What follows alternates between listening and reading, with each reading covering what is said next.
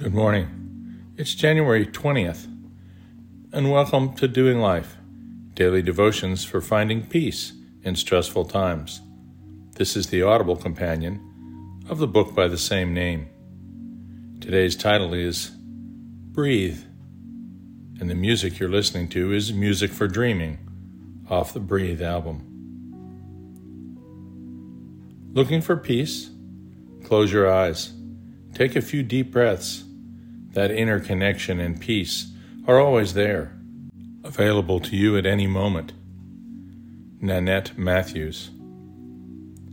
I remember getting my first Indiglo watch back in the early 70s. It was possibly the coolest thing ever. Not only did it glow at night, but it was digital. That's right, the numbers changed like magic. There were no little hands to march around the face in a circle, and no guessing about what time it indicated. It told you exactly what time it was to the digital second. That's all it did. It just told time, and you could see it at night. Oh, and you never had to wind it. Wow! Last evening during the national championship football game, my wristwatch tingled for a moment as my Apple Watch vibrated silently. When I turned my wrist to see the face, a beautiful blue flower twirled and pulsed as it got larger and larger. Instructions on the face told me it was time to breathe, informed me when I had last breathed, gave me a total of times I had breathed today, and announced my pulse in red. My watch shows me the stock market, the weather, the news, the sports, my calendar, reminders, my bank account, how many calories I've eaten, how many steps I've walked, how long I slept last night, displays pictures, plays music, opens my car doors, and can turn my car on, controls the lights and temperature in my house, among other things. Oh, and it tells time. I was struck by the irony here.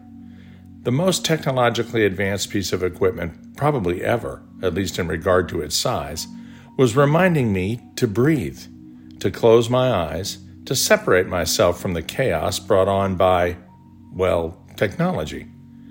It seems odd but true that we have to remind ourselves to breathe.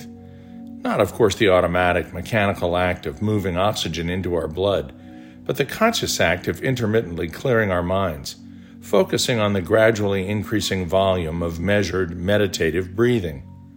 The peace one feels, even momentarily with deep breathing and clearing one's mind, is well demonstrated and very real.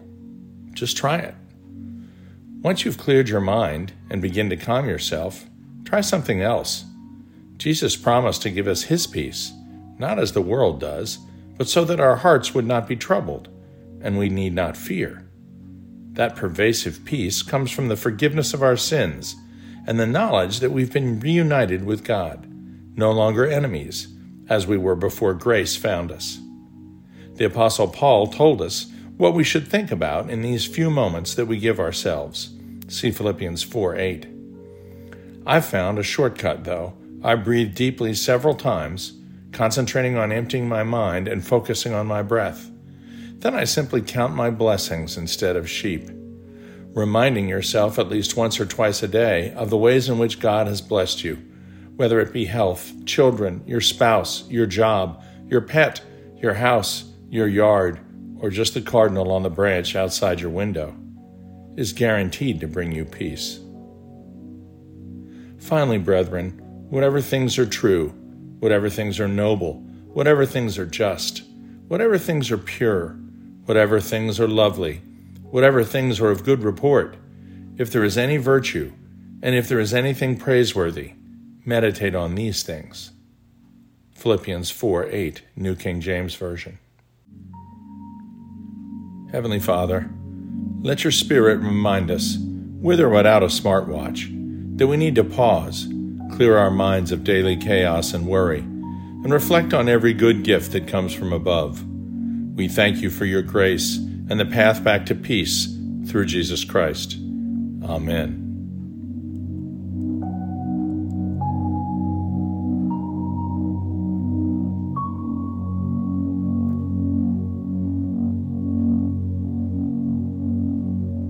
We'll see you tomorrow.